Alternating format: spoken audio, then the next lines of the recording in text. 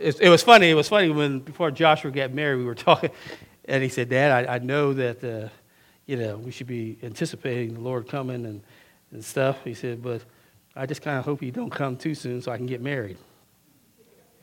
And I said, "I understand what you're saying, son. I got it." And he's right in the sense that that's how we all live. We live in the moment. We live in the anticipation of other things, but we don't live with the thing that Jesus says. Look.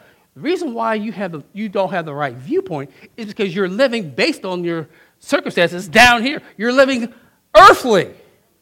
You're living naturally.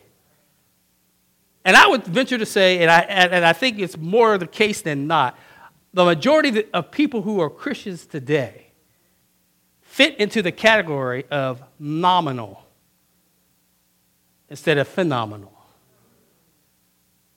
Nominal Christianity is you do the least of what you can do.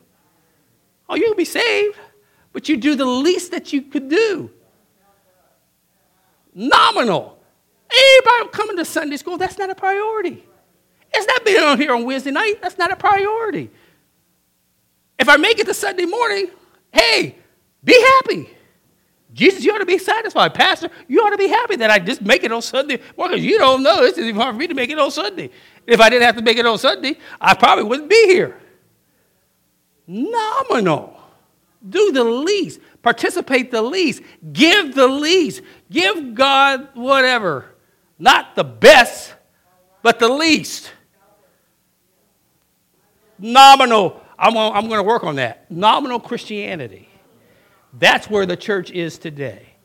We are nominal. The expectation of most people is, I want to come into church, and then after I'm in the church, I'm good. I've done punched my ticket, I'm out. The opposite ought to be, we ought to want to live phenomenally. To the glory, to the victory that we had in our Sunday school, to the victory in Christ Jesus.